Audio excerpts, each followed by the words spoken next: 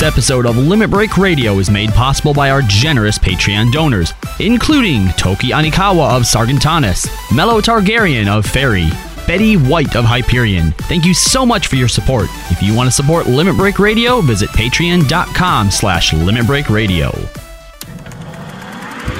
Breaking news! Fast Talkum here reporting outside the Hall of Flames. It seems that the Oldon Syndicate has just released a new policy for their armed forces. It appears that all male cat girls, female dick giants, and potatoes have been relieved from active duty and banned from enlisting in the Immortal Flames. A press release stated, quote, in order to maintain a distraction-free militia, all men, Kote, Femro, and Potato shall be removed from active duty. When questioned, a high-ranking official who did not wish to be named state, quote, you know, in shower locker room confrontations, you see the water glistening off a large, throbbing Mithra Budokan, and you can't get that image out of your head the rest of the day. Of course it's going to affect your performance on the battlefield. We are just taking a proactive step to prevent a catastrophe. Plus, they aren't as strong as a normal male. We further inquired about the removal of all Lalafell, and they responded, oh, well, given their small stature and weak bones, they wouldn't be of much use either. We figured we'd ship them out on the same boat to save time and effort. We responded with facts indicating that on the battlefield, one's cunning and equipment has a much greater effect on combat than racial attributes, but the official declined to comment. Gridania has also expressed interest in adopting a similar policy, stating, quote, the Elementals share a similar viewpoint. When we contacted the Elementals, they declined to comment. More on this story as it develops. Live from Eorzea. Limit Break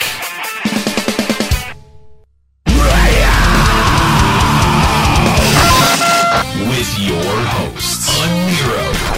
Now behold the horror you have wrought. Kahlo. I said don't take your clothes off. Juxtaposition.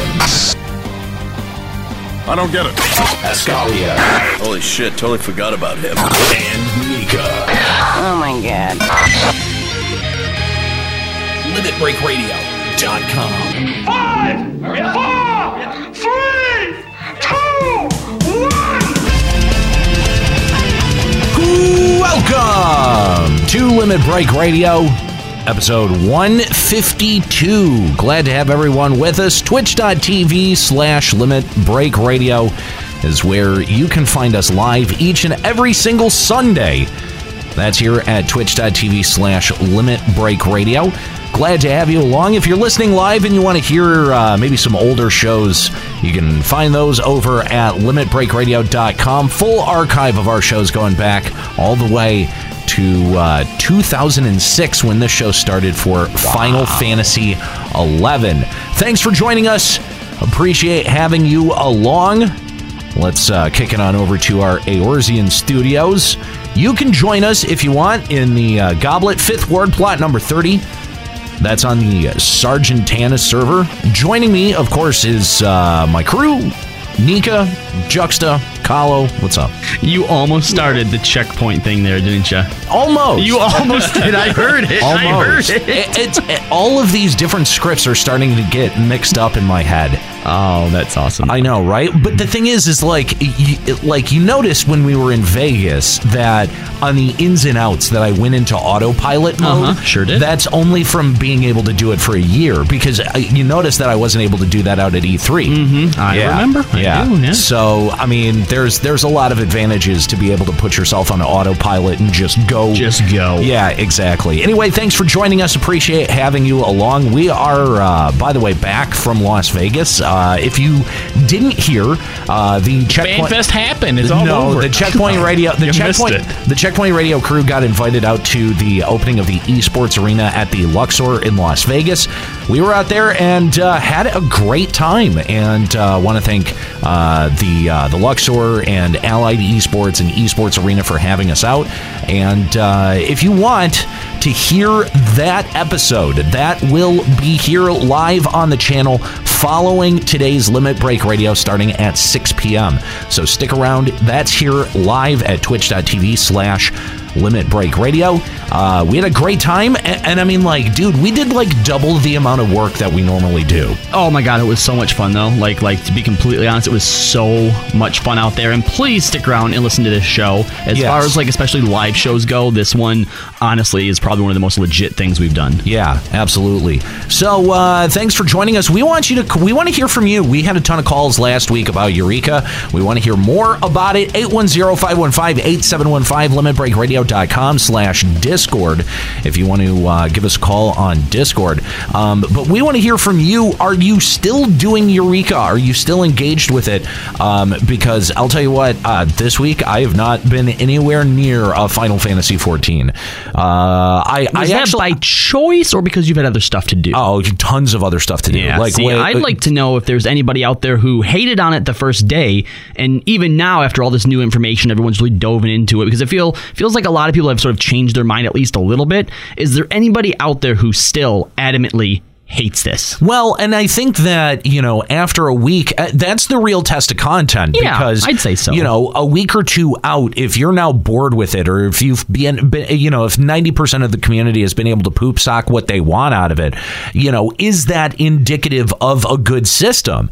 And I mean, again, I think that there was a lot of, good stuff that was started in Eureka, but, we want to see if that's going to still be interesting in 2 weeks and 6 weeks and 8 weeks, because that's how long content has to sustain a community in a game like this. So we want to hear from you. Limit Break Radio on Skype, 810-515-8715, limitbreakradio.com/Discord.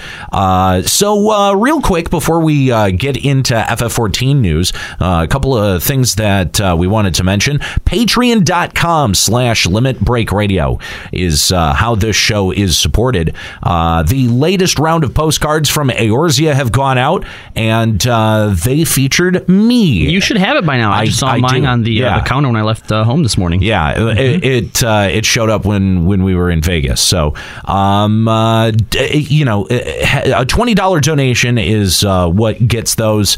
They're super fun. That's over at patreon.com/limitbreakradio. We've also been talking for a while about our new show that will replace Final Encountercast, the Let's Be Real podcast. And we've kind of been considering a couple of things in regards to that. The way that Final Encountercast first ended up becoming a thing was because of your support over at patreon.com/limitbreakradio.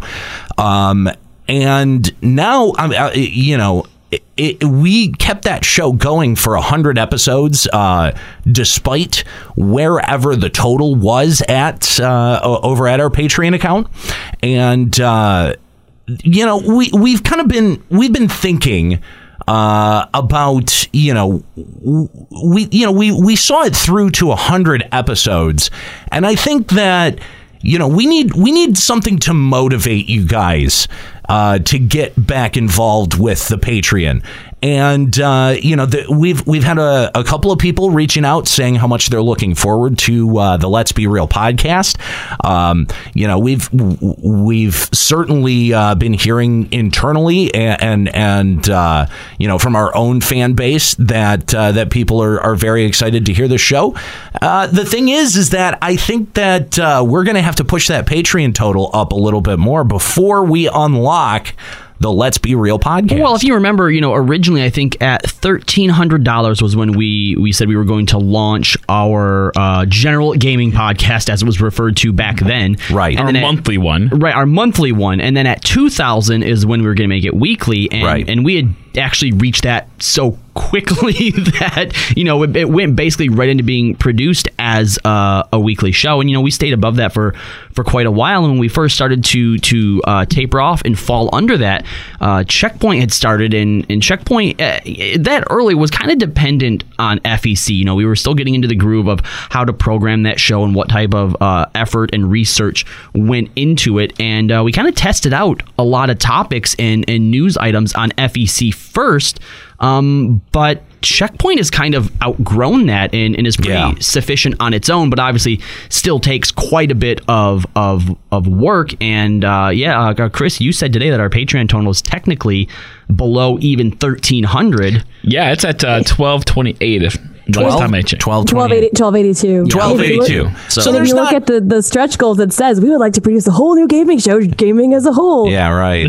So that's how far below we are now. Right. So here's the thing, and with FanFest coming up, we've got some expenses that we're going to have to take care of. We want to be able to go out to FanFest, and especially now with the esports arena that's at the Luxor. I think that we could probably throw a pretty badass after party out there. Okay? It would make insert coins look like a kids party. It really would. Yeah, it would make insert coins look like a ball pit in the middle of a fucking empty arena. All right, seriously, we really want to do this right, and we between our conversations out at Vegas this weekend, and it seems like that might actually be a pretty reasonable possibility. So we do need your help. This is a purely crowd-funded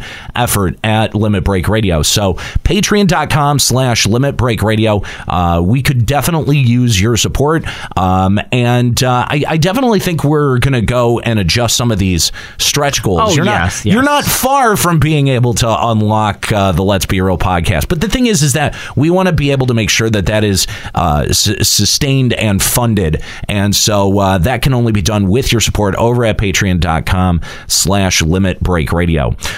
We thank all of our long-term supporters over at Patreon. You guys have been amazing, and we really think that we've got something that's worth funding. So Patreon, again, patreon.com/Limit Break Radio is how that is done.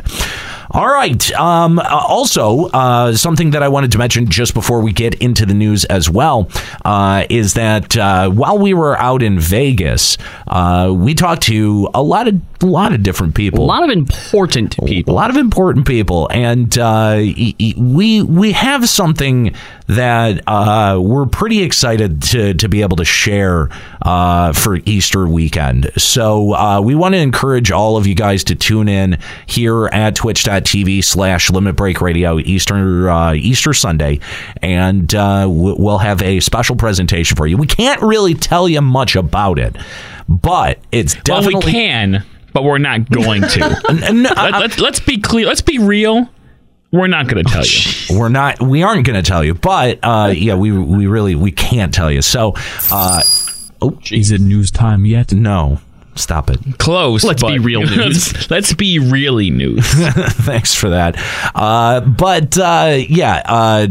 Make sure you tune in Easter Sunday, twitch.tv/Limit Break Radio. It is definitely going to be an episode that you will not want to miss. Limit Break Radio presents Simply Juxta with your host Juxtaposition, brought to you by #Praise Juxta #Praise Pazuzu. Praise Pazuzu? Juxtaposition. The final boss of Eureka. Yeah, I like the juxtaposition. What is that? That's horrific. Yeah, they forgot the I. Something else I'd like to add on top of that too, guys, is the following week. So 2 weeks from now, is that we're planning on we're returning to the Limit Break Radio trivia game. Trivia contest. That's right, trivia contest, which means that you guys are going to have some chances to stump us with questions, but we might also have some new rules. But I have to get together with Kooky, see exactly what our prize packages are looking like. But if you guys want to earn some sweet swag, or maybe even some potential cash shot pets or minions or whatnot, be on the lookout on our social media for that. We're going to get those details out as soon as we can, so that you guys have plenty of time to prepare for that. And that's in 2 weeks. Remember, 2 weeks. Not next week. Right. Next week, special surprise episode. It's going to be great. It is. It's going to take like the whole episode, right? And I promise it's not just a Nero doing a stupid voice. Oh, but it could be. What's wrong with my stupid voice? I'm a dragon! Well, you got to make a voice. I'm a dragon over here! Come on, I do awesome voices, guys. See, you're just talking your normal voice again. Can you actually give us a funny voice? What, is this a funny voice? You're still talking your normal voice. Oh. Did you guys know that up at college, Nero actually did the voice for a Dark Knight character on a cartoon? I did. Wait, did you really? Yeah. Yeah, he really did. His name was Dark Knight. I'm not even fucking joking. That's cool. Was it Batman? No, it wasn't. You can find that on YouTube if you look hard enough. Oh, that's awesome. Yeah, it's still out there. I found it while I was really, really drunk. That does not surprise me. Yeah, yeah. But anyway, so that's what we've got coming up in the next couple of weeks here on Limit Break Radio. All right, let's check out what's going on in FF14 news. This is a Limit Breaking News Update. All right, so this week in news, we don't have any real official Square Enix or Lodestone news, but a unique story from Reddit of all places. I know, just hear me out here. Did come across our radar. Now, normally we only bring Reddit threads onto the show when we need to showcase a bit of drama or spice things up. Motherfucker. Hashtag Juxta Unri Podcast. Hashtag Mutate Nero. Mutate Nero. Wait, mutate yourself. No, that doesn't work. It doesn't work like that. He wants to mutate a Nero? Just okay. Thanks for blowing up. Muting an Nero doesn't work through donations. Mute. Sorry. I gotcha. I thought he said mutate. It said Mutate Nero. Mutate Nero. Yeah. Okay. So anyway, praise Juxta. The most you get is that I'm going to leave the room and refill my drink, and so it's going to sound like I'm muted for a few minutes, but I'm actually not. So bye-bye. Okay, here we go. So anyway, story from Reddit. Now this story actually shines some light on a real problem that PvP has that is a direct result of Square Enix and has yet to be addressed in any meaningful way. So I'm going to go ahead and just read the OP's post here. It's not too long, but... thanks, Motherboard. Yeah, right? We're going to motherboard it. Here we go. So the OP says, sorry for posting this since I usually don't feel the need to cry to others, but I really need someone to talk to. This is my first season ever getting into the feast since I wanted to give grinding for the new mount a try, but learned that players there were much more cruel than the stories I've been hearing. Well, yeah, it's PvP. People are going to kill you. I've been queuing up as a healer for Feast, studying videos, reading up on guides as much as I can, but I still can't perform with the top tier players. Okay, that happens. Practice makes perfect. Just earlier today, though, I was matched with 7 high-ranking players and couldn't keep up with the healing even when bursting out all of my cooldowns. Suddenly, my entire team stopped doing anything. Then the other team stopped doing anything and decided all to gather around me, marked me with Ignore 1, and laughed at me while spamming Good Job. All 7 players did this for the remaining 4 minutes of the match. I know players tend to disconnect or generally throw matches to get out faster, but never in my life have I been treated as such absolute garbage. It was like something only the most paranoid person could think up. I spent the rest of my day crying to myself and feeling like a worthless piece of trash, even going to bed early just to make the day end. What makes all of this worse is knowing one of the people involved was a streamer, so I know they were putting on a show for their fans. Nobody deserves to be treated this way. I can't even bring myself to attempt the feast anymore in fear of getting these people again and just having this all repeated once more. Now, I'm not really sure exactly what we were planning on doing with this when I first read that, but what was interesting was the following comment. The very first one at the top was actually a comment by the Bard who was on the opposing side of the team. I'm not going to read the whole thing because they actually wrote quite a bit, but I do want to read the first few paragraphs here and talk about a few of the things that they did mention. So they addressed the OP and said, I was the Bard on the opposing team, and there seems to be a huge misunderstanding here. Please read through all of my posts to understand how crazy this is, how we saw 2 completely different things happening. Now, until I randomly read your post here before going to bed, what I thought happened during that game was that the healer of my opposing team, you, got some connection troubles, and that out of respect, your team stopped playing to force my team to stop playing as well, for a fair game until you would be back. They actually also provided a screenshot of said match with that the OP's character just standing there, and some of the things that they mentioned was that I guess at high rank play in the feast that this is something that teams actually do out of respect, is if someone DCs or seems like they're DCing, both teams just stop playing and wait for the other person to come back in hopes that the match can continue and basically stay fair, right? One of the things they point out is that their team can't see the other's icons, so they can't really speak to whether or not there was the ignore mark on them, but on his screenshot, there was the attack 1, but they were the healer, so of course they would be focusing them. Something else they mention is that in PvP, hello spam isn't used to greet people. To greet people or to make fun of them. It's actually used as a way to communicate since, you know, Square Enix took out the chat function. Right. So spamming the hello emote is actually a way that top PvPers communicate to each other like, we're ready to burst now. On your signal, start the countdown, right? Hello. Over and over and over again. That's what I do. Over and over and over again? Yes. Okay, that's what I do when I'm about to jizz, so...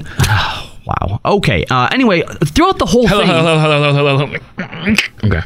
Throughout the whole thing, Jesus. The commenter was honestly extremely polite, very courteous, invited the OP to join a Discord for new Feast members, you know, really wanted them to come back and said that in looking at the OP's screenshot, it does seem like maybe her team was trying to bully her. They did have the ignore one and were spamming some emotes and whatnot. But overall, I think the reason that I wanted to talk about this was how... simply, all of this could have been ignored, or all this could have been completely avoided, resolved if the OP, when first coming in, had a way of saying, "Hey guys, by the way, I'm new. I have been watching videos, reading guides, blah blah blah blah blah, stuff like that. But you know, be patient with me," because I think we've all done that before in whether they're new raids, new dungeons, or whatnot, and people are usually pretty accommodating to that, so long as you know you're forthright with the fact that, hey, I might not be able to stay up to your guys' kinds of speed, right? So I guess my question to you guys is this something that Square Enix should finally start to address? Because Nero, on a lot of shows, you know, they've been coming out with all these different PvP changes. They've really been trying to push the Feast as like next level esports type stuff, right? But I can't wait to watch them in the Luxor. Yeah, right. But you still can't chat with your team? See, here's what I find interesting about this is that you've got two completely different perspectives, and both of them on their face seem pretty valid. Although I do kind of think that maybe the second guy is backpedaling a little bit just to try to save face and save his ass, right? Well, because if he was on the actual player's team, I would agree with you. But he was on the opposing team, so there's no way he would know exactly what was happening. Yeah, in his screenshot, it also shows that people weren't gathered around the healer like cheering. There were two of them that were sitting down over to the side. Somebody else was like over by some box. They definitely weren't gathered in a circle in any way. Yeah, it was his actual team that was probably bullying him, and that they had the attack icon because they were ready to actually play. But at the same time, this is I feel like this is someone who's taking things a little bit too seriously and a little bit too much to heart. I don't know. I feel like if I was standing there and 7 people started like picking on me and you couldn't even say anything, like I would feel like shit. I've had people calling up and trashing on my fucking parse for 3-4 episodes now. Come on, grow a little bit of thick skin here. Here's my question for you, Nero. The OP didn't give any names or anything like that, so what would this bard have to save face from? I mean, yeah, maybe. And had there not been a screenshot, I might have even said, oh, this is just someone, I don't know, faking it to make them feel better or just whatever. But the fact that they actually had a screenshot of the match, I think, you know, proves the validity there. Why did they have a screenshot? That was weird. Why would you screenshot that? The original poster said he knew that it was a popular streamer, so he could have got the screenshot from the stream. Well, something else the commenter said as well in regards to taking the picture was that they were actually going to take that picture and share it with one of their Discords because, you know, a lot of people say that PvPers are mean and rude and cruel, and they actually wanted to use this as an example of, look, guys, I was in a match, and when someone was disconnecting, both teams stopped playing to let them come back, to be fair to each other. Really? Yeah. I was going to say that... You would screenshot that? That's a screenshot worthy? I guess... No, it's to prove it, because otherwise I'm like, no, I never see that happen. What are you talking about? Well, like, but I mean, like, isn't that a strange thing to screenshot? Like, how would you... If this was an innocuous event, and if it wasn't actually harassment, right? Why would you screenshot it? Why would you even think twice about it? Because they're on the other team and they don't realize the other team's harassing them. They think the other team is waiting for them to come back. Why even screenshot it? He wanted to use it as an example to his friends who think that the feast is full.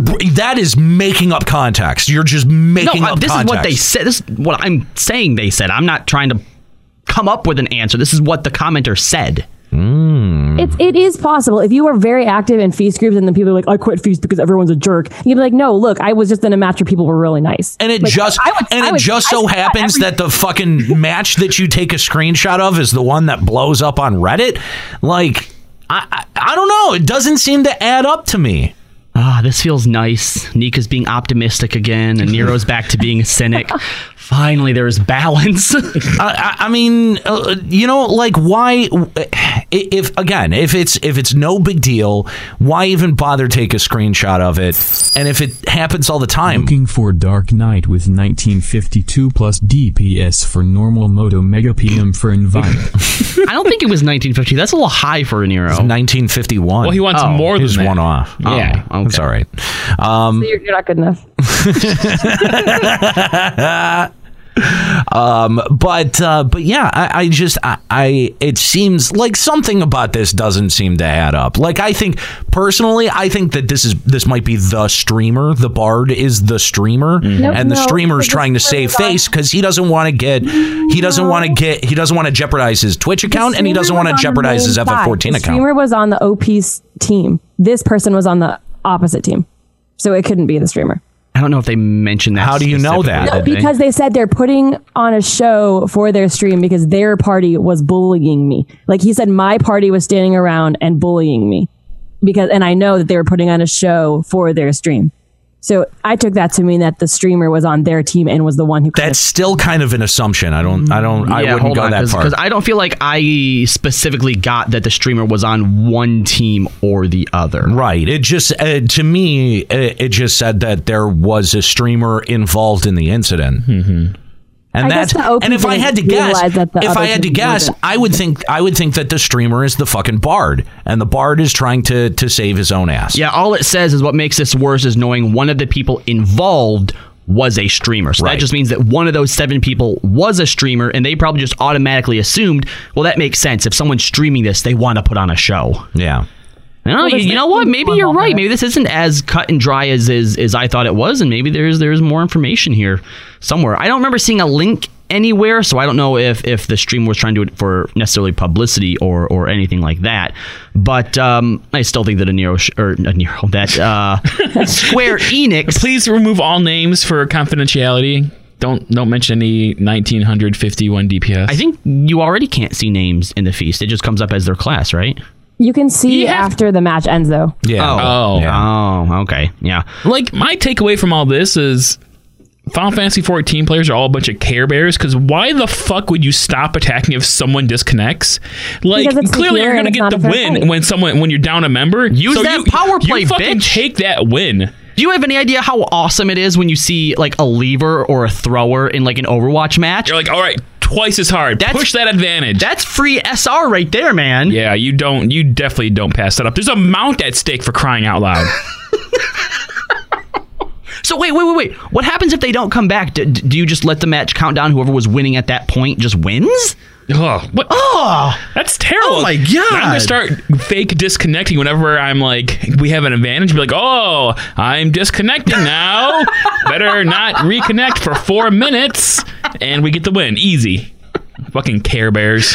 Oh, that's hilarious. It's like you've never played an online game before. I mean, that makes sense, but we don't really have any kind of insight into what the high level PvP is like. Like, for all, like, it seems like it's not there's cutthroat, that's for sure. Yeah, it seems like there's a small community of people at the high level of Feast that actually like to play fair tournament matches. So those are the people who are acting this way. Clearly, you know what, Nika? There's an old saying: "All's fair in love and war, and the feast." Really, that's the saying? Mm-hmm. Are you sure? Yeah, positive. Man, when I'm playing Hearthstone, like, if I start losing, I just take as long as I possibly can for that off chance that they start disconnecting. And as soon as I see them roping, I pick up the pace real quick, take 2 turns in a row. They don't take a single one.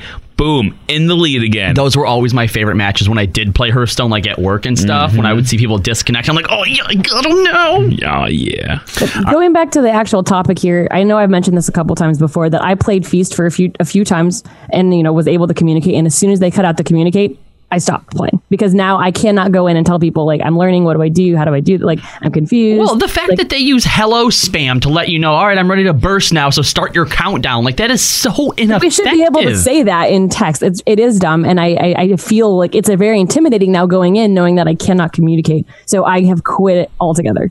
Yeah, they probably lost just as many people because now that they feel that communication is ineffective as they feared they were losing from people being toxic through the chat. Which doesn't even make sense because if people are toxic in chat and being bullied, then you have clear grounds to report them and get them banned from the game. Yeah, you have actual proof and screenshots now. Like this clearly is a situation where you could try to report your team for bullying, but the other team thought that they were just communicating. So it's just stupid. This muddies the water. Realizes this, it does. Yeah.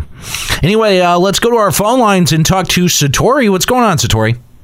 Hey, is Pazuzu up?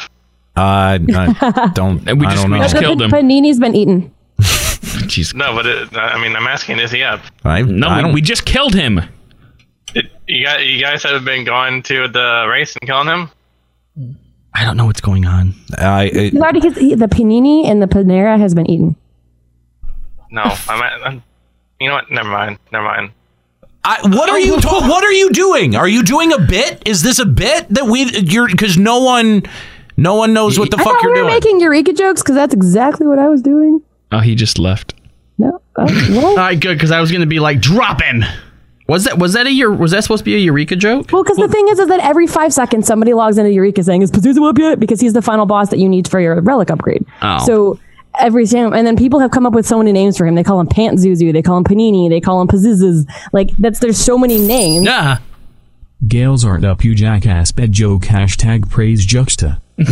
So that's why I said the Panini's been eaten because everyone calls him Panini. Clearly, he didn't get the joke, but.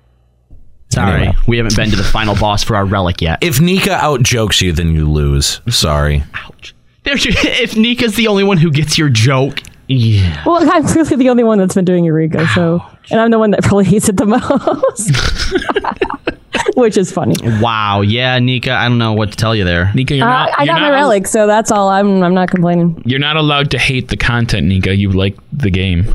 So let's talk about this walk that Yoshi has gone on. Yeah. So apparently he did a walkabout. Apparently, a walk? This is something he actually does quite often. I guess whenever he streams like personally on Niconico, he calls them Yoshi Walks, and that's sort of when he visits different servers and talks to people and does stuff like that. And he actually revealed some interesting things about the future of Eureka, as well as some other tidbits that we'll get to in a bit. But one of the goals of Eureka, he says, or the first goal of Eureka, we should say, was to reanimate what it feels like right after the launch of an MMO, which I think that he did pretty well, right? Well, the first day, I would say not anymore. Yeah, like I would say, out of the gate, it was pretty close. But then, after 3 days, everybody had every NM down to a science, and and I really don't think again that they ever thought that this is what would happen. Just like when Hunts came out, there's no way this NM train is what was intended for this. Okay, absolutely not. Probably not.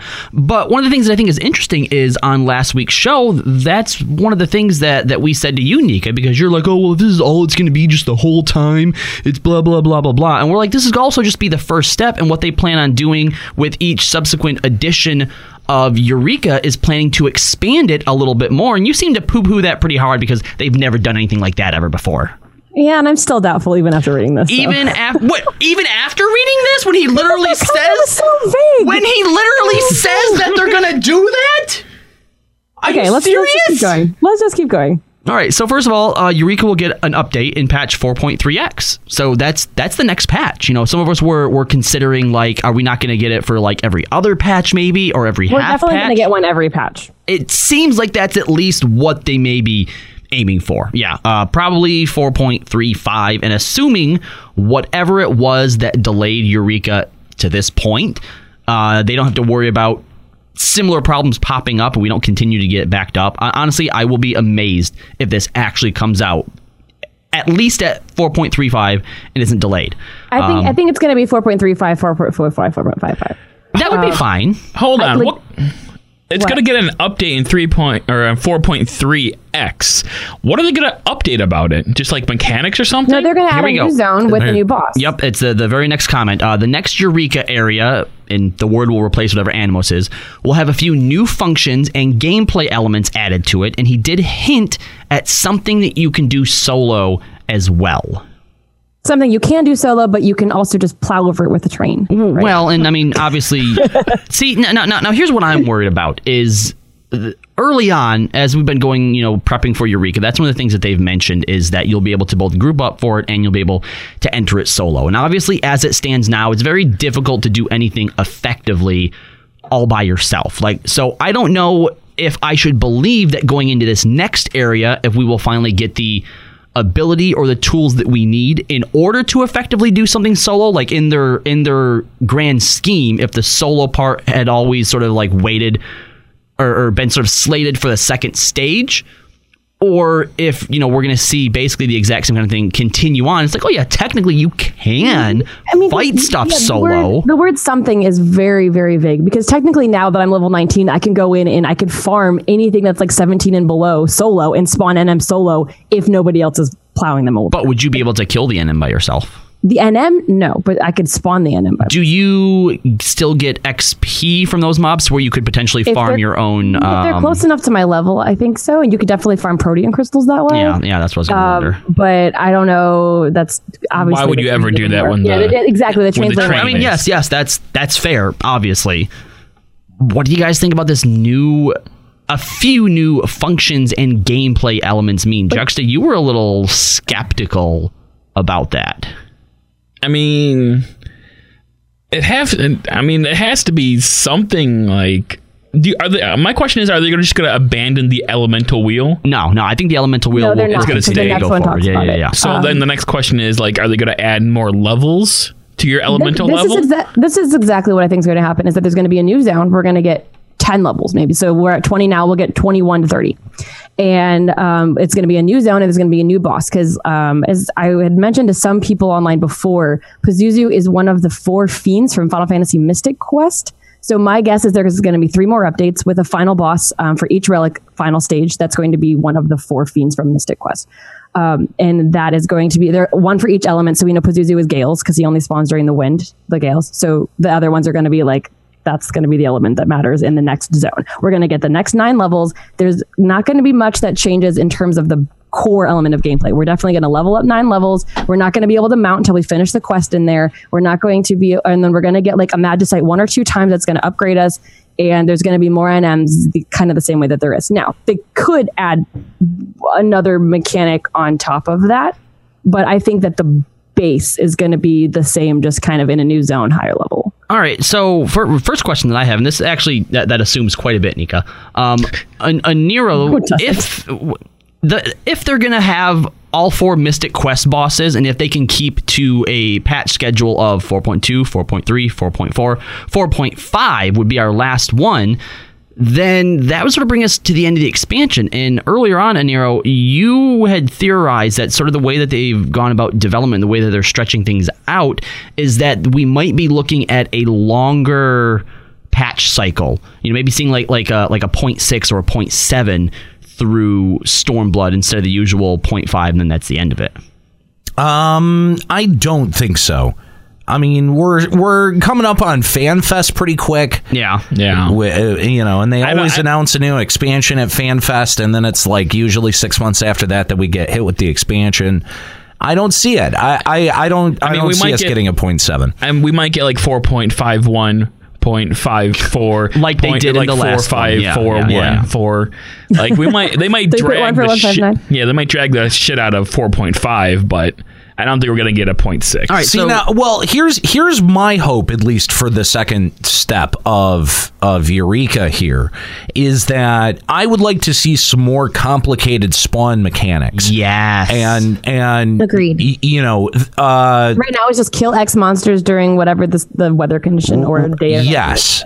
And they've added things like the Pazuzu feathers, which you need, which I think that if those items were used to spawn another tier of NMs that then you need to farm to be able to get items off of, that would also be a very interesting way to do it. It would be kind of cool because, there's some people now that have like so many Pazuzu feathers more than they even have relics. Now, if you have to take that into the next area, that would keep Pazuzu relevant for those people who are still trying to get their first level of relic, because you would then need those feathers to spawn something in the next zone. That would be smart. Yeah. But will they do that? Probably not. Well, see, I think that a Nero here, he's onto something a little bit more than what you are, Nika, because the fact that they said new functions and gameplay elements and not just expanding what's already there. If we literally just go and they're like, hey, look, 10 more levels, there's your new function and gameplay elements, that doesn't quite line up. But if you're advancing or taking what's already there, such as the Pazuzu feathers, and you're opening up so it's a lot more complicated. So yes, more complicated spawn patterns, needing specific items. The fact that at the end of this relic stuff, you only need one other specific item, which is the last boss. I don't know. I feel like that's which kind of only really need to kill once if you get max gold, credit. Yeah, is kind of a little bit of a letdown, and I hope that they expand that quite further in the second area, and I'd like to see 3 or 4 different quote-unquote end bosses, or every NM having some type of special item that drops along with whatever the special crystals are that you have to get. Yeah, my God. Right. But I also think that's one interesting way that the system could end up changing.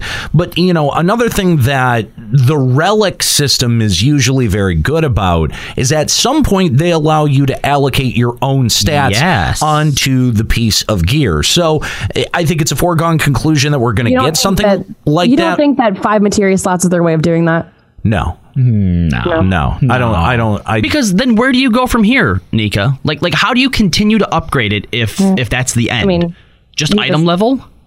Yeah, and the stats on it. No, I think it has to get more and more interesting as you go along. Yeah. Now, I would hope so. I don't think that your material will carry over. So let's say you manage to meld all 5 of your Oh, it never does when you upgrade stuff with materia in it, ever. So I think remove the materia and upgrade it. I think that's the catch to still having those on there, is that you still have to spend millions upon millions of gil.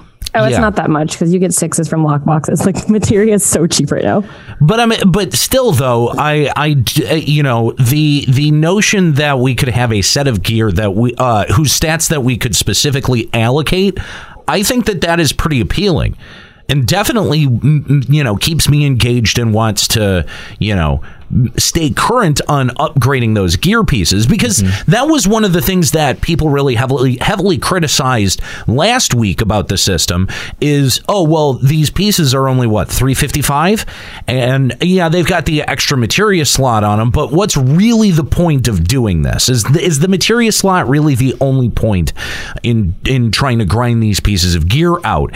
And I think no. I think that the idea that they could become either augmentable or customizable down the road, that possibility is fairly huge. Oh, that absolutely. Not even just from like a balance standpoint or like a progressional standpoint, but as someone who's felt like there's no real reason to take pride in anything that you get outside of raiding. If I raided, then probably it'd be cool to be like, oh, look at the stuff that I got. But the fact that Escalia was never very proud of it doesn't give me much hope there.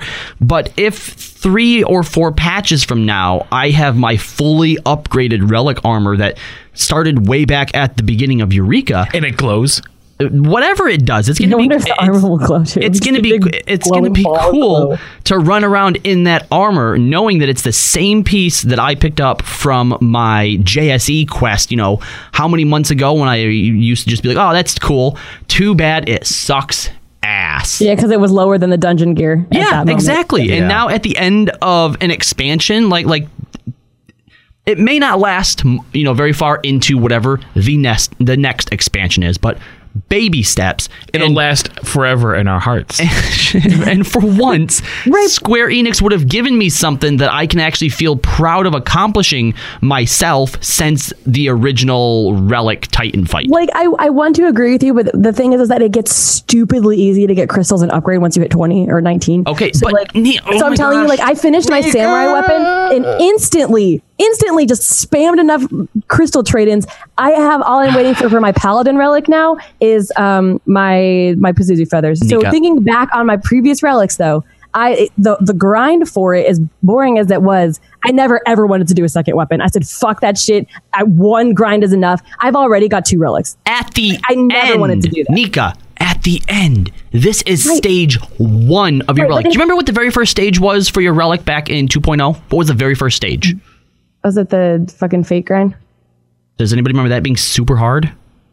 No. The Atmas? Yeah. Not the Atmas. The Atmas wasn't the first stage, was it? The Atmas were later on. Technically, Oh, if you turned in your one from the previous one, the Atmas was. No, I'm talking about the 2.0 relics. You couldn't turn in your previous one. Technically, the first one in 2.0 was the Titan fight and all the stuff that came before that. Technically. Okay, so besides the Titan fight, was all of that what you would call a grind?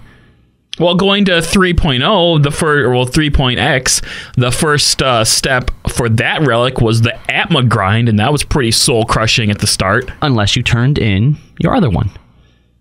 So first, all I'm saying is that first stages compared to like when you had to do your books or when you had to do your light was not what I would consider grind heavy.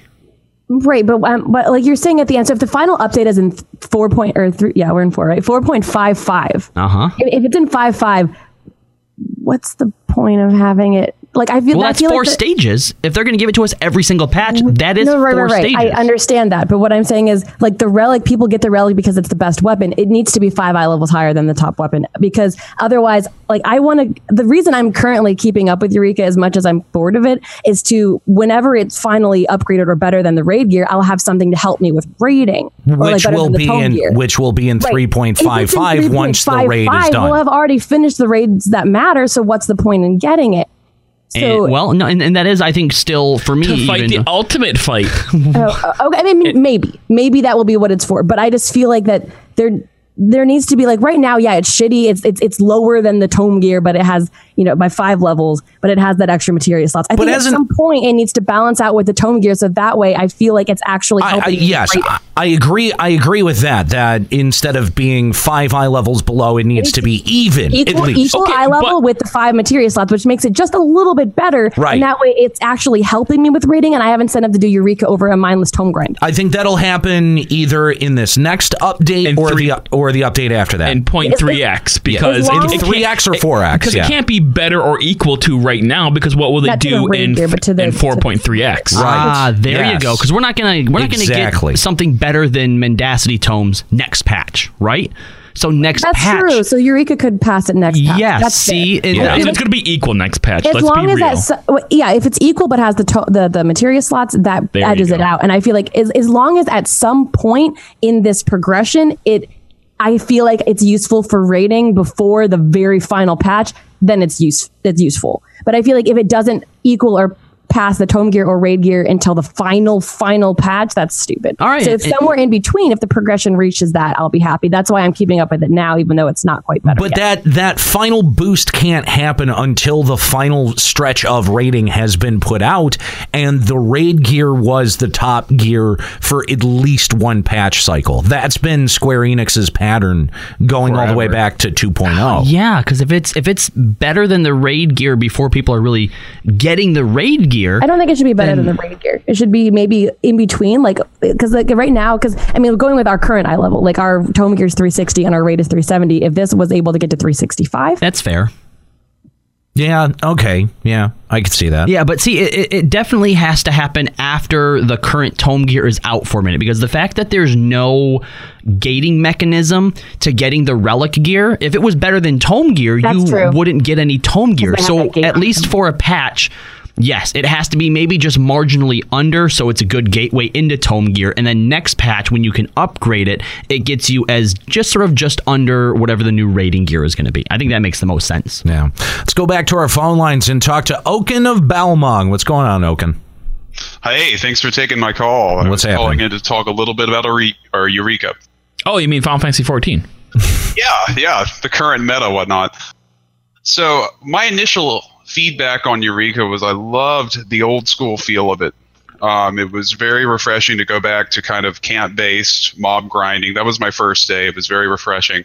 The second day, though, was kind of a dumpster fire in that... Dawn of day 2. Dawn of day 2. It was NA Zerg train. All of NA all of a sudden decided to mass on one spot with 70 to 80 people. Half of them are like AFK jerking off. I don't know what they're doing. And any type of challenge... Excuse me, we call that red mage raising. Thank you very much. Yes, meaningful contributions. Thank you. But...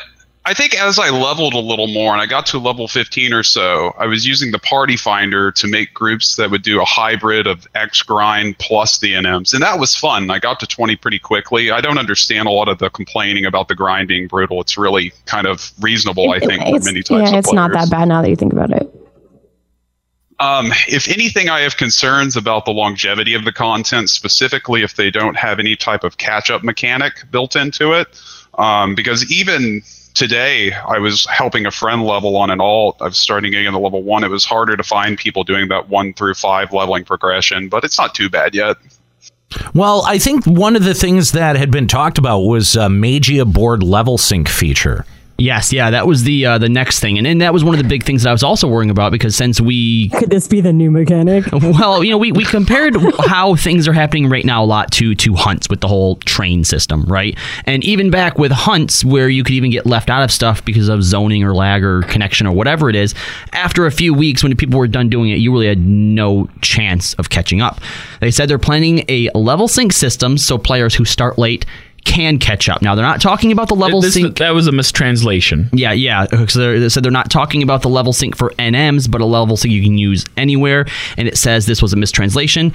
They rewatched the stream, and what they're actually talking about was a Magia board level sync, where your Magia board, or the amount of Magicites on your board, is also synced during fates. And this is so you basically can't go back and Zerg NMs down into dying into like 10 seconds. I am so surprised that this doesn't already exist, because like occasionally now, like the trains I've been in pretty much ignore the lowest 5 NMs, but occasionally they do because they still drop shit. So we make our way down there, we level sync to level 4, but I still have 5 Magicites, which I don't get until 17. Yeah. So having that many Magicites, even though I'm level 4, is so broken. And like, I'm actually surprised that was such an oversight, because now like there's people who are like on the opposite end of the map who are like, oh, I really need that Emperor's Hairpin. I'm going to go for that fate now because I didn't realize people were even spawning it because I'm just on the train, and you don't make it because things die so freaking fast. Yeah. And, like, that really surprises me that they're like, oh, this is going to be a new mechanic in the next zone. Like, are they going to retroactively add it to this zone too? I don't know. They would have to. Yeah, yes. Because otherwise you're going to get even more powerful in the next zone. But this only, for me, I think addresses half of the concern. All right, this makes it so that if you're a lower level and you're trying to get caught up, things don't die before you're able to kill them. That's fine. But how are they going to keep the first zone populated enough so that, in a month from now, if somebody new comes in or you get there with a different character, how are you supposed to farm as effectively as what people are doing now? Will you be able to? I mean, if you only have a party of maybe 6 or 7 people, is that going to be enough to effectively take on some of the NMs or level up through it? I do think that the NM scale either based on how many people are in the area or how many people in the zone. Okay, that's fine. That's what fates So I do think you can take out, like, some people I know. I was watching somebody who spawned a lower level one, and they said they got it to 90% solo until the train got there. So I do think it is possible for a low level group to kill those low level ones. I also think that either after 2 more updates, or maybe once the whole relic is out, they will then lower the amount of crystals. So right now you need like 800 crystals for that final relic, except they'll lower it to like they'll have it or something. So that way you don't need to farm as much. The huge. But I'm also hoping, like we were saying before, that they might add items or maybe use the Pazuzu feathers in this zone that will then keep it relevant, that you need to take that into the next zone. So that way it will keep bringing people back to the previous zones. I hope they do something like that. I don't know. Another one of the comments that they made after this that I actually really liked it and shows that maybe Square Enix is starting to learn something is that they know that if they make it too convenient, Eureka will just turn into another or the usual FF11. So they will need 14. to fix FF14. Sorry, yes, FF14. This is already the new FF11. The usual FF14. So they will need to find a balance that's in between. Yeah. Well, and I mean, part of of running an MMO is putting out content and seeing what your player base does with it. Whether or not NM trains were the intended way to be able to do the content or not, Square Enix now knows the way that people are going to be using and interacting with the content, and I think that they've got to adjust for that, which means, at least to me, that you need more complex or specific popping mechanics to be able to make that happen. That's what at least that's what works in my head, right? If it's an item, or if it's a, you know, you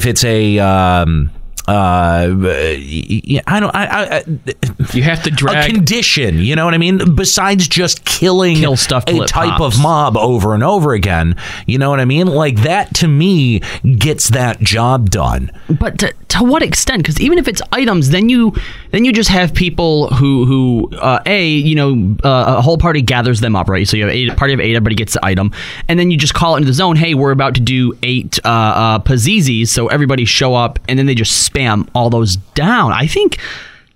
Well, obviously it'll have a cooldown as how quickly you can spawn them. Okay, right. That might also help too. But I mean, I think that they might even look into revisiting the idea of, if you're going to do drops, just a claim system.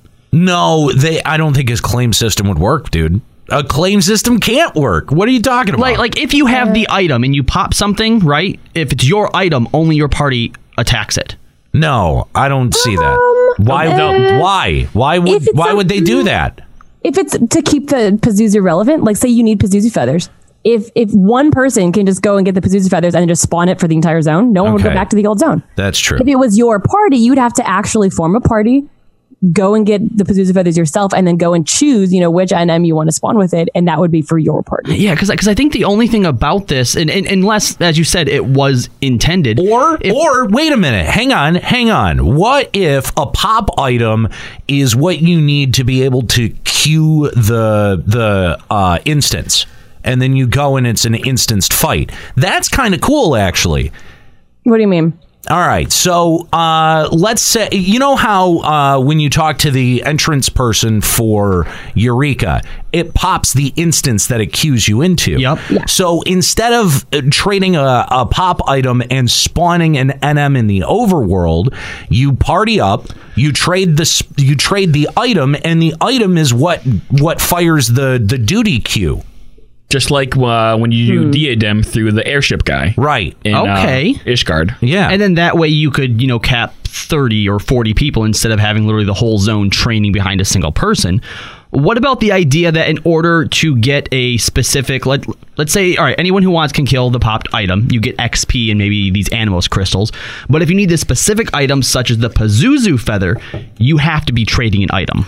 Or how about this? Let's get really creative with it. There are mobs that use draw in, like Cerberus in the Crystal Tower. Why not take it all the way back to FF11 with the Sandworm and have one NM draw you into a fight with another NM? I mean, come on! These are ideas that have been used in MMOs for 10 years prior to this. Would you want that to be like RNG, so that some people have to stay out and fight that NM, and you get maybe the lower level item, but the people that get sucked in get lucky and they get the higher level one? Yeah. Just something that finds a way to break up Bring that Zahox mail back. Did you ever get that? No, I bought it at some point. Okay. All right. So you're not salty over it or anything that. No. But just some way to break up the monotony of the NM train, because you're right, Anira. I don't think that in their head was what their grand design was. Maybe they had an idea that this is what it could devolve into, and they're like, that's okay for the first zone because we'll change how things operate. You don't want to make it later too different out of the gate. Yeah. I can. Okay, maybe. I can't believe I'm saying this. I think I can give them a bit of the benefit of the doubt. A little bit. Dangerous words. Let's go back. By the way, thanks, Oaken, for the call. We appreciate it. Let's go back to our phone lines and talk to Ursa Wintermane of Fairy. What's going on, Ursa? Hi. Hey, what's going on? Hello. Just waiting until this show is over so I can finally go to sleep. To call in. Well, thanks for calling. Welcome. Thanks for calling. Where are you calling in from? From Vegas, actually. I just met you guys. Yeah. Yeah. Okay. Right. We met out the. Yeah. So you're going to bed at like 2:00? Yeah. I quit my job a couple weeks ago, and my boyfriend that was with me when I met you guys, he works nights. So Oh, okay. All right. You sleep during the day then. All right. Cool. He's enough. actually asleep right now, and I'm Okay, let's. and I can hear him getting angry. Yeah, let's not wake him up, and let's talk about Eureka. So, anyway, go ahead, take it away. So I have like 5 relics and like 2 full sets of armor, and at this point, I was level 20 a week ago. At this point, I don't really have anything else to do aside from like farm Animos crystals. Mm-hmm. I really like Eureka. I love the map. I really liked leveling up. Day 1 Eureka was so hard, and I really liked it. I'm pretty sure that my party that I was with my FC, spawned the very first Callisto spawn that anyone had ever seen, and the whole instance wiped almost twice, and now it's a face roll. Yeah. I like Eureka, and I understand that like as people get their drops, it's going to like become like, all right, well, like what do I do now? But I hate most of the people in Eureka. Why? I hate that people will bitch about having nothing to do while they choose to AFK in the train. Like, don't bitch about it being boring and having nothing to do if you were choosing to stand there. If you want something to do, that it's so much more freeing than the hallway dungeons. Like, I'm so sick of people telling me that there's nothing to do in Eureka when, like, you can do anything. You can level up in any way that you can pull off. You're just choosing not to. Like, people are creating the problems that they're having with Eureka by just standing there. I agree, but it's also really hard to convince people to your way of thinking. Like, I've been in quite a few groups where they're like, okay, like one group I was in, we actually would follow the train, then we would hop off about 20 feet to the side and kill something near the train that wasn't actually the train mob to get XP. You can, but the thing is that so many the train without AFKing there, and I like right now, like that's the only thing I do. The only thing I have left to do is either spawn Pazuzu and like do that, or sit on the train and help spawn NMs, because I don't have anything left to do. But I hate low-level people or people who haven't done everything there is to do, who are actively not doing anything and also complaining about it. That's, I think, the key right there, Nika. It isn't just that they're sitting around, but that they're complaining about sitting around. Yeah, but the thing is that it's a hive mind. So then there are those couple people that are complaining. They're like, I want to go kill NMs or kill like mobs in the interim. But then being able to convince 7 other people to go do that when they're like, but staying on the train is easier. It's really so hard to get that. So it becomes this vicious cycle of a hive mind. And so like there are a lot of people, every time I join a party, they're like, yeah, I wish we could go do some NMs, but good luck convincing the entire instance of that. Suspended for dragging mobs into AFKers. My boyfriend was like spawning Pazuzu the other day, and he was in a party with a guy who said that he just got off like a 4-day suspension or something for dragging mobs into people who were like slash cheering on the side. And okay, you know what? If they're actually actively AFKing and staring at you as you're doing it, yeah, fuck those guys. But okay, like, but to be fair, again, this is so boring. I hate doing this. I'm gonna let everyone else do the like. If you can't help spawn the NM, go do something. Okay, but and then come back later. I've got 2 counterpoints to this though. One is that the mobs die so fast that by the time I get to them as a melee DPS, it's already dead. So really standing on the side cheering is the best thing I can do at that point. That's not the best thing you can do. That is definitely not the best thing you can do. You could be literally anywhere else in the zone farming mobs that are level appropriate that will give you experience. Right, except that by the time I get back to where the train is, the NM's already dead. So if I wander too far away, I'm fucked. Secondly is that there are people in that middle level range, like level 10, who are like too high for like the lower level groups that aren't really doing much anyway, but then not high enough for the high level trains. And you just get stuck on the train and you go to these level 18 mobs and you can't even help because one step in front of them and it cleaves and you die. So then the best thing you can do, like I tell people when we go and fight Poly, because it's, those things have the big, the mono eyes have those big cleaves. I tell people if you're below level 13, just stand up top and cheer because you are going to die the second you step down here. So like, but they're stuck on the train because no one wants to go party with them at lower levels. So again, I agree with you, but it's hard to. No one like you can always find people to do basically anything. I was in I queued into Eureka the other day. It was a party that was mostly full of like my FC, and then we were all in a call, and they were trying to spawn Fafnir or Hazmat, one of those two, and there was a level 7 healer that was standing there and bitching in party chat about how Eureka was shit and how like they don't even know why they're here when they can get better gear. The gear isn't even better than the stuff they have already. And then I'm like, then why are you here? Yeah, just get the fuck out then.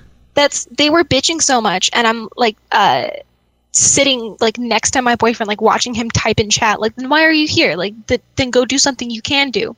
So I logged on and I hopped instances like 10 times until I got into the same instance as them, and then I shouted in shout chat at the healer, like, hey, if you're bored, go do something else. And then they kicked that healer and I joined the party. It was the healer. See, because like that's what you get when you AFK and you don't want to do anything. Yeah, Nika. See, because I was kind of in those shoes, and actually, Nero as well. When you and I partied that one night, a few Tuesdays ago, we were you especially was severely underleveled. We went to like a level 9 or 12 Fate, and you were still level 3, and we spent the entire time dying, getting raised, trying to run it and get hit, dying and getting raised. I feel like if you're standing on the edge, cheering on as a low level person because you actually cannot participate without dying, that's different from someone who's sitting there shouting, this is boring, this is bullshit, I'm leeching XP, but it's fucking boring and bullshit and I want to do something else. Then do something else. Like a while ago, when there were not many people that were level 20, we wanted to spawn Pazuzu, and I killed Pazuzu when I was 3k experience away from level 19. Oh, I did that too. It because sucked. he popped in. We just felt so bad. Get any XP. But then the second time I killed him, we spawned him, and we were looking for a party for wraiths, and it was really hard to find people that were even willing to go over there and do it, because everyone wants to kill Pazuzu and get the feathers, but fucking no one wants to spawn. No one wants to kill wraiths, and it's so frustrating. We had this white mage who the whole time, like, we had to farm wraiths over like 3 different nights because we were the only party there, and the majority of us were not level 20. Like, the difference between tanking wraiths at 19 and 20 is huge. Oh, it is a big difference. It's hard to find tanks in general. Yeah, we needed 3 healers on a level 19 tank, but I can solo heal a level 20 tank. One of the things as an astrologer on a wraith. Yeah, one of the things this white mate was just bitching the whole time, and like, we had to go like farm void scales because it was daytime and we couldn't farm wraiths, and we're sitting there and like we're kind of bored, so we're just kind of like talking, waiting for wraiths to spawn again, and we're like, oh, like, what gear sets do you guys want to get? Oh, like this one. And like everything that we were saying, he's like, oh, that's shit. Oh no, that gear set looks like shit. Oh, this is bad. Why would I do this when I can go AFK and port? And I'm like, no one's keeping you here. Yeah, so long story short, negative players suck, but this does illustrate one of the problems that I guess I didn't fully acknowledge the last time that we talked. I mentioned that one of the reasons this is better than Diadem is the fact that in Diadem you could literally just sit there and wait for the emergency mission. There was no way to actually make it pop. It was random. At least in Eureka, you do have to go around and do stuff. You actually feel like you're doing it. And someone in the chat last week had mentioned, well, you can actually still sit around and hold your dick in your hand and not do anything and wait for it. That's your choice, though. It is your choice, but I also think that I hope going forward into the next area that Square Enix finds a way to address that issue. So as she's saying right now, like, basically people want to fight Pazuzu, but nobody wants to put in the effort. They just think, oh, well, eventually somebody will pop it, right? Right, yeah. And they can still benefit from it. And I hope that Square Enix finds a way to nip that in the bud. I mean, as long as you're referring specifically to level 19 people, 19 or 20, because those are the only people that can get Pazuzu feathers. You have to be 19. And I feel like what I've seen is I've been in the trains and there's like a ton of level 18, 17 people who might be doing decent enough DPS on the race, but there's no point in that because when Pazuzu spawns, they're not going to get anything from it. So they would rather keep on the train and, level up on the chances that they will get to 19 before Pazuzu spawns. All right, that's so fine. Really, as long as you're 19 or 20, you really should be helping with the rates, because especially if you're 20, I just don't feel like you really don't need the XP. No. So what does Square Enix need to do to try to get people off of the AFK train. Yeah, the AFK train, because I feel like there's a couple of easy fixes that they could do, in terms of maybe boosting the output of XP for normal mob kills, or proper level, like within level range. I don't know, like what did they actually do to the system to try to alleviate how much of a just mindless mob train this is? There's two things that I think are kind of wrong with its formula. Like, they introduced the Isle of Val as someplace that's supposed to have, like, the elements are in such disarray and blah blah blah, but yet it like methodically the weather changes like on the half hour or something, and people can see up until, like, because the weathers are also shared amongst all instances, so then you get people that are like, oh yeah, we can look at this weather clock online and figure out that the next gale is going to be like 4 hours from now in every single server. So, like, people know exactly when things are going to spawn. And also the fact that all the mob types are grouped together in the same spot. So Tellus always spawns in the same spot. Pazuzu always spawns in the same spot. And I think if the mobs, like, shifted around and, like, hey, the wraiths are up somewhere on the fucking map, we've got to find them. Shit, let's go find them before nighttime's over. That would make this a little bit more exciting. It would add another layer of complexity to it, make it a little bit more interesting. Like, the weather should change a little bit less methodically, and that the mobs should move around. That still doesn't solve the problem of people who just sit around and wait for that NM to pop up on the map, and then they run up, or then they run up to. Obviously, it would require a little more effort to spawn them, though, because you wouldn't know where the mobs were at any given time. But people would still just wait for the one or two parties who are actively trying to make it spawn. I think that. And I don't know how you would do it, because, again, I don't know what goes into any type of coding for what already exists in here, but I feel like there needs to be some type of system that knows, like, oh, this thing's, you've been fighting it for 5 minutes at half health. Anyone who shows up at this point maybe shouldn't get credit for helping fight it or something. Like, there should be a window that closes. But then what if you are someone who's on the other side of the map trying to spawn something and you don't get there till 50% because you're working on another mob? I don't know. Maybe you would have to start creating parties and making priorities. What is it that you actually want to try and kill today? Because if you're on the other side of the map trying to spawn something else, then maybe you're not as interested in Pazuzu right now. I don't know.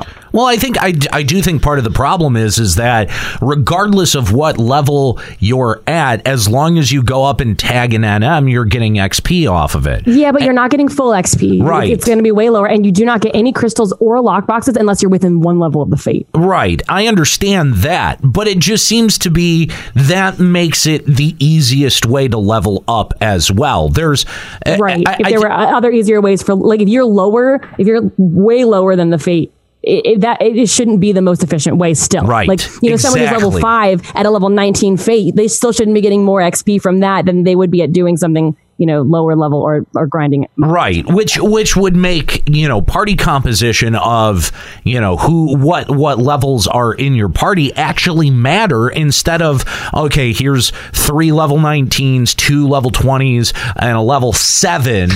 You know what I mean? Yeah. Like, that shit doesn't make a whole lot of sense. It would make more sense if you had, I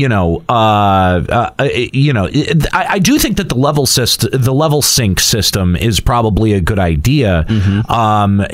That way higher level folks can go help with lower level NMs, although there's less of a reason to do that.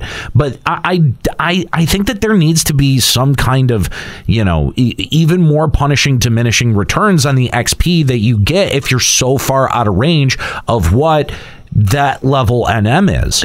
They could also look at the fact, because I thought that the way that the XP fell off when in a party, like, you have to be fighting stuff that are 3, 4, almost five levels higher than you. Yeah. Like, when you're going up against something that you would think would be an even match, because it's, let's say you're 3 and it's 4 or 5, really not that much XP, and it does become a lot easier to just follow those trains. So maybe even making it so that leveling in groups is a bit more convenient, or at least group XP bonus. Equal. Yeah. Like a group XP bonus, right? Where if everyone's getting, the proper amount of XP, like you had said, like within 3, 4, 5 level range of what you're fighting, that there would be some kind of bonus XP that comes along with it. You do get it up to like the 30%, but in some cases, I don't think it's enough. I feel like you have to take more risks in doing an XP party than you do following the NM train. And why would the thing with less risk give you more reward? Right.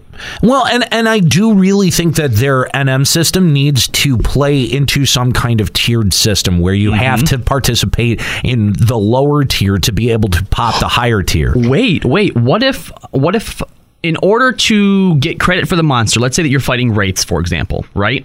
So when you're fighting Wraiths and Pazuzu spawns, if you were fighting Wraiths within a certain area or a certain radius, you get afflicted with a certain buff that basically says, hey, you get credit now for creating this monster. You were helping. So now you get increased rewards, or if you don't have it, you get decreased XP and no drops. It's not a bad idea. And I know, Nika, you would say something, well, what about people in the side farming? Well, you can still go and get some rewards, but if it's the Pazuzu feathers you need specifically, then you should have been there instead. With the end game boss ones. But the thing is with that one, too, is that you have to farm the Wraiths at nighttime, and Pazuzu only spawns during Gales. So it's possible that, the nighttime happens, you have to kill as many Wraiths as possible, then Gales doesn't spawn for 30 more minutes. Is it going to remember who was there farming the Wraiths? Even though it's been 30 minutes? I would assume that you had to be there when the spawn happens, but you're right. I think that type of... Because then why would you sit around for 30 minutes when there's nothing to kill? No, that would be stupid. I agree. I think that in the case of Pazuzu, that those type of stringent things, it has to be nighttime, has to be Gales, is too finite, and it's not stuff that the players can affect. By all means, make it hard, make it difficult, but in the end, I still think that players should be able to affect all of them, and however much work they want to put into spawning it, however quickly, should be on them. But I mean, especially when you have Gale's weather, it's sort of like when you had the Odin weather in Shroud, where it's just a preconceived, okay, here's Odin. And I think that not exactly. Because if you don't kill enough Wraiths and then Gale spawns, Pazuzu won't spawn. Okay, fair enough. But still, I think that Square Enix could be a little bit more creative with the way that the conditions under which these NMs spawn could happen, and make it a lot more. I do like having player agency in there as a part of it, but make it dependent on a little bit of both. That you need player agency and a little bit of luck to be able to get it. That's fine too. Yeah. Yeah. And the chat is throwing out maybe some of this possible solo content, some kind of leaves where it's if you can solo kill a certain amount of mobs, you get a crystal bonus yourself. That would be cool. Mm-hmm. I'd be okay with that. Those are good ideas. Or maybe even still, then you can have one mob and it's different for everybody too. You'll have one mob you kill specifically yourself, then maybe you can have one NM that's special just for you. Yeah. That isn't necessarily as special for everyone else. So then you're going to want to create a party, whatever, with other people that have that mob to spawn that one or something. I also think that they could get creative with instancing as well, too. Now that you have this entirely separate, piece of content, that, you could get really kind of creative with how you use instancing. By the way, thanks, Ursa, for the call. We appreciate it. If you want to call Limit Break Radio, we want to hear from you. Limit Break Radio on Skype, 810-515-8715, limitbreakradio.com/Discord. Let's go back to our phone lines and talk to Astral Taka of Lamia. What's going on, Astral?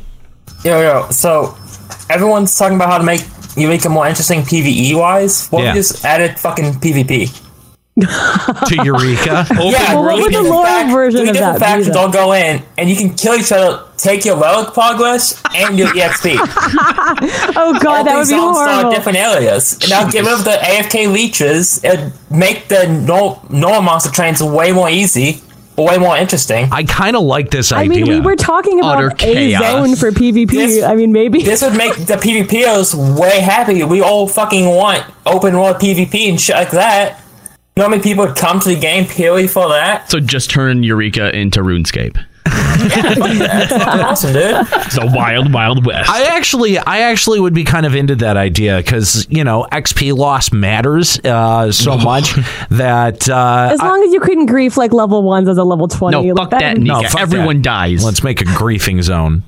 Thanks for the call. We appreciate it, Astral. We want to hear from you. Limit Break Radio on Skype, 810-515-8715, limitbreakradio.com/Discord. Only being able to PvP the people whose AFK flag pops up. Okay, there you go. You got AFK flag up. You are fair game. There you go. I kind of like that. That's kind of cool. That's a much more creative way to eject somebody out of the instance than just, oh, you've been AFK for 10 minutes. Leave. Bye. Get the fuck out. After 5 minutes, you just kill him. Yeah, right. Exactly. Yeah, I like that idea. As like your entire party just gets madder and madder and madder at the one guy, and finally his flag goes up, and they just kill him out of the party. That is the greatest. I do want to say though that because I feel like if the community, they're bitching about so many things, but if they have banded together over one thing, it's the fact that there is XP loss in here, and I actually love seeing the kindness of people who will go across the zone to raise someone so they don't have to eat an XP loss. Like that to me, I feel like shows a little bit of the community banding together for a common purpose than I've ever really seen before. Like people can shout for raises anywhere in the world and no one gives a shit. But you're like, man, this person's level 19. They're going to lose 25% of their bar. Like, I'm going to go fucking raise them. Or like you're on the way to a mob and like there's an NM up. People will still stop to raise you so that you don't miss the NM and that you don't lose the XP. That's something I really enjoy about that is like at least the people that aren't bitching are coming together. It's actually really cool to see because, back in FF11, I think still when people think back to FF11, most people don't like the idea of experience decay. It's very archaic, and it's just kind of seems just weird that it's there just to have some random punishment for dying. But after playing a game now for what, like 3-4 years, where there's no sense of danger anywhere, like anywhere in the game, there's no danger in anything you do. Now that it's suddenly been injected in there, the amount of people in stream that is like, oh my god, it's so refreshing to see people worry and like actually feel like they're unsafe. It's like a whole new sensation that people are feeling that they don't even, I think, really care about the mechanic itself. They're just glad to be feeling something different. Yeah. It disrupts gameplay. It disrupts the normal way that Final Fantasy XIV players are accustomed to doing content. And that's what I liked so much about it. That's what was appealing to me about it right off the rip. I do, it definitely has started to show some of the things that hold it back as well. But, I do think that as long as they continue to expand it and update it and try to find new ways to challenge the player base, that it's going to continue to be interesting, and the evolution of it is going to continue to be interesting. The other fact I like about it is that Square Enix, with most all of their other content and rewards, put an artificial gate, which is a time barrier, which is, we've kind of all acknowledged that the reason that it's there is to keep people subscribed and to keep like a tome cap. Yeah, exactly, like the tome cap or like the weekly lockout on raids. Exactly, yeah. And this is a complete departure from that, where we heard from Ursa earlier in the call that there's a lot of people who have multiple sets of relic armor and weapons because they've really been doing this so much. It is. But even still, I'm not even 20 yet. I'm 19. I'm almost to 20. I got my samurai sword today. I've completed my samurai set, and instantly I traded in enough crystals to get my paladin weapon. All I need is the Pazuzu feathers. Like, it's so easy to get relics in this. Like, it's almost kind of dumb. But the thing is that you're not limited by time. Correct. And that's I think the big departure from content organization that Square Enix is used to, where they've set a strict structure on what you can get out of the game every week. And for the most part, that's been okay. It's been fairly reasonable, that 450 weekly cap. Not that many people have been complaining about it, but when you give people the ability to grind something out, a lot of people will take that opportunity and do it. And I will say that does keep more people in the zone. Like there are people who are like, I want to get sets for everything. Like, and people like me who are like, I like to level everything, having this progression bar and then level all the things that I've leveled. I now can get a relevant gear set for. Like for me, that's going to keep me going in even once I hit 20. Whereas if I really, if it had that lockout, I'd get my first set and I'd probably never go back. Now, this is the same woman who first day was like, I can't even see a reason to come back in here. Okay, let me tell you. I got my T-Rex mount. I'm done. No, that's I get fair. everything that I need. That's fair. I still talk like this, really high pitched and annoying sounding. And that's fair criticism of me, but I still think it gets repetitive and boring. However, my logic to this relic is that I like the previous relics, like the final grind stages were literally fight Alexander 1 or fight Garuda over and over and over and over and over and over and over, until you die. Whereas at least as repetitive as this is, it is different. It is not as repetitive because it's not the same exact circle boss over and over again. And it actually lets me do stuff with other people, which I find refreshing. Which I've been saying since the beginning. The event itself, in the action of doing it, is repetitive, but it stands at such a stark contrast with everything else, which is either a hallway or a circle arena that leads to more hallways. That's the part that is refreshing and feels like a departure from the rest of the game. And so, and again, this is something that Square Enix was very good at doing with Final Fantasy XI, where assaults and salvage and Limbus and C they all felt very distinct from one another, and you were playing the same game across all of these different events, but you had different and unique goals for each one of them, and it took time to learn, and it took time to understand what was happening at every level in each one of those different events. And that's what I want to see Square Enix continue to do as they try to develop more and broad systems like this outside of just, hey, what's the next phase of Eureka? This was very good in that it gave us a very different set of goals and ways to achieve them from what we're normally used to.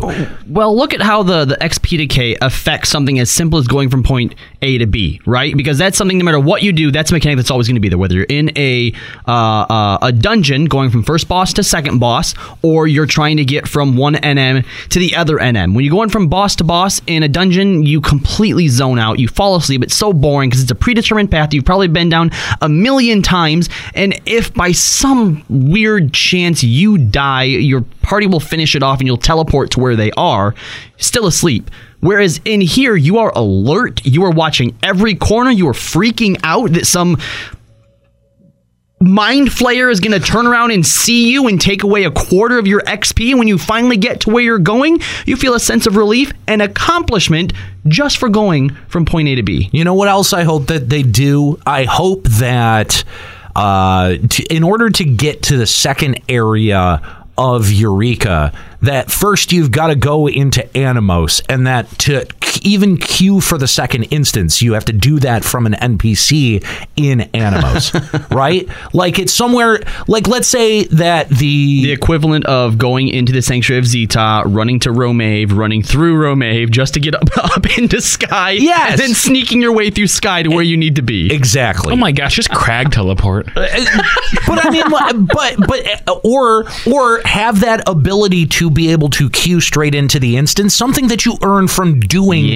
more of like the second one, like the Crag teleport. Yes, exactly. Right, like you ease that as players earn it, and it doesn't need to be unreasonable. What like 5 levels in now, level 27. Yeah, now you can queue straight in. Right, like I think that would be a really good idea, and it would keep some people at least in Animos, or at least moving through Animos to be able to get to the next stage.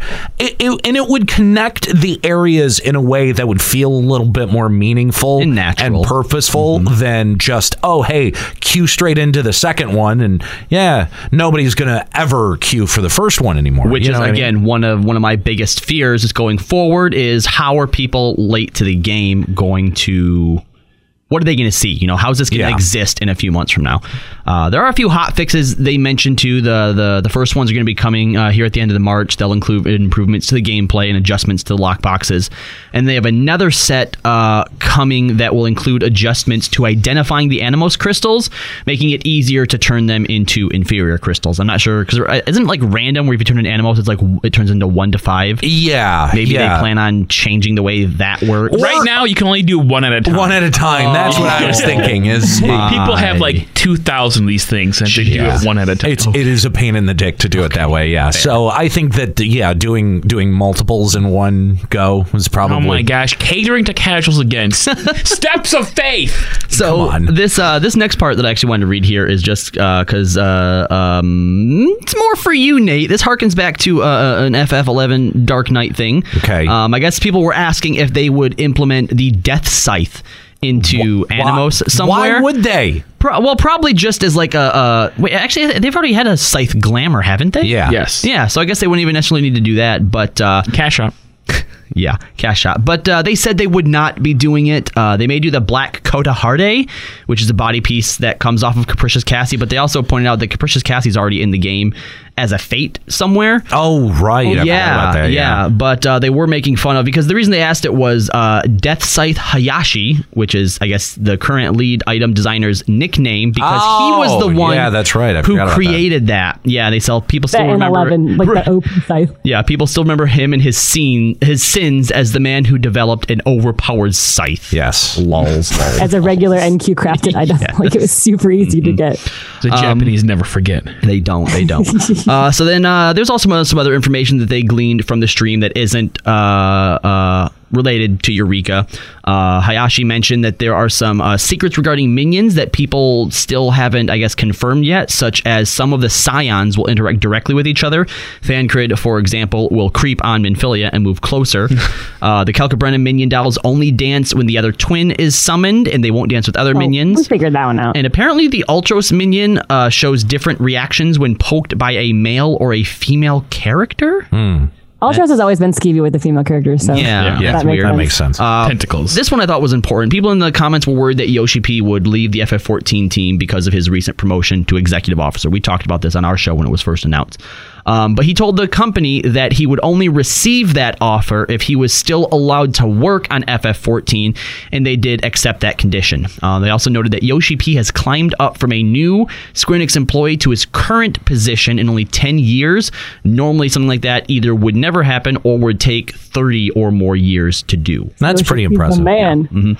Yeah. Apparently, you can see your underwear during the Byaku falling phase. I have never noticed that. When you're like falling and you're like, from the sky, like Mario Party mode. Okay, apparently that wasn't intended, but they thought it was funny that everybody on Twitter was talking about that of all instead of the fight itself. Yoshi P also mentioned that a lot of the dev members, they leave the company, or I assume they mean the workplace, as soon as their work is done for the day so they can go home and play Eureka. But Yoshi P himself is actually refraining from playing it because he feels guilty for the rollback issues that occurred after the release. That makes no sense. Yeah. If anything, he should play it more to make sure there's no more shit like that. He's punishing himself. Yeah, but punishing himself like, oh man, I can't get this subpar gear. Like, what a punishment. Like, he should be like, I need to go in there and make sure that there's no more things that are going to happen like this. I can go in and see that people are just face bashing in the train so that I understand how it feels and can create a better system next time. And instead, he's not experiencing firsthand the NM train and doesn't understand like what needs to be improved in the next one. So now that actually worries me more than I'm like, oh, what a good guy. Yoshi doesn't actually play this game. He does. He has his character that is public, and then he has his private character, which we found out through this World stream. of Warcraft. Found out on the stream that his private character is actually an aura. And Death Scythe Hayashi used to work at a circus. Really? Yeah. One of the viewers said Yoshi P's Lala is ugly, and he was hurt by that comment. But Death Scythe Hayashi agreed to it, and Yoshi P said, "I will kill you." That's awesome. I love it. The Prince Penguin minion, the thing that comes from the Lords of Minion tournament, apparently the way that it moves around sometimes is by sliding on its belly, and that kind of makes me want it now. Oh, stop it. A little bit. I don't know. Okay, well, it's pretty easy to get. Maybe. Lords of Verminion tournament. Yeah, nobody does that, so yeah. Top 10 easy. Let's see. The next ultimate fight we will learn of during the next live letter, so there's something to look forward to. Do we want to take quick predictions on what we think the next ultimate fight's going to be? New content or old content? Well, let's look, because the last one was Alexander, and it made the ultimate Coil of Bahamut. This is going to be, we're doing Omega, and it's going to be Ultimate Alexander. Let's be real. No, Nika. No, because see, first of all, they said that all content is open to ultimate modes. In fact, they almost did Titan as the first ultimate fight. So no, I don't necessarily think they're going to go in some type of pattern. I think that they will probably choose something that is more iconic or more important to FF14. I'm thinking, because with what they did with having to fight multiple enemies, I see an ultimate Ultima on the horizon, where you've got, souped up versions of each one of the elemental fights, and then after that you've got to fight Ultima. That would be an easier one to do, because you already have sort of a basis on the fact that you see the what the fuck are they called? Primals, yes, you see the primals. You see the primals in the fight themselves. So can we double up on answers, or I have to make my own prediction? I got my own prediction. I'm going to wait until all you guys are done. All right. Mine's the best. You know what? I think that is pretty likely, but I'm going to say I want to see a Gilgamesh Ultimate. Oh, damn. Wait, See, was I that would yours? love that, Is that but what the you were fact going to is- say? Kind of. Yeah. The fact is, though, that he's only been available through Hildebrand, and I just don't think they would put him in outside of that lore. Well, we'll see, won't we? I like the suggestion in the chat. Ozma would make for a good ultimate fight, which is something that would be awesome. Yeah, they've even actually said that they had intentions of doing an ultimate Ozma fight at the last Fan Fest. So I could see that. I could actually see that working out. I could see that too. Yeah, I like that. Good job, chat. Yeah. My guess is going to be a fight with Ultros and Gilgamesh and Kindu and Typhoon. Oh, jeez. Can they add one more person in there, too? We just need one new person. Like, who's the ultimate person? Godbert. Yeah. The Godbert ultimate fight. Yeah. Who's a stupid villain that would... Gilgamesh is that villain. Xenos. Siegfried. Not Xenos. From Final Fantasy VI. You guys don't even know who that is, do you? Nate should, right? I'm just staring at you. Because it's so brilliant? No, it's not. It's not. It's perfect. No. Also, apparently, Teru, who is Glay, he was in charge of the theme song for Daddy of Light, invited Yoshi P to his raid static, but told everyone on Twitter that he wasn't supposed to do that. What he told is that he promised them Yoshi P wouldn't use any dev power. Okay. Which means that Yoshi P can't just go on his server and use dev powers to become max level. Right. He has to level. I see. So yeah, Yoshi P has to level another character from scratch, and so they won't be raiding until 4.5. Because he's like, yeah, Yoshi's gonna join my raid static, and he's not gonna use dev powers. Look at that, guys. Wow. Does he have time for that? Jesus. Voiceovers are apparently recorded 9 months before the actual release. That was the guy from Glay who... the guy from Glay was in charge of the theme song of Daddy. Oh, okay, yeah. I see. The yodeling guy. That'd be the yodel guy. Oh, my God. Oh, my God. I had forgotten about that. Thank you. Thank you for that. Also, for anyone still doing Sigmascape, apparently if you take Kefka to the north and keep him there, you can bait his teleport to the south. Like, does that count in Savage mode too? Probably. Yeah, probably.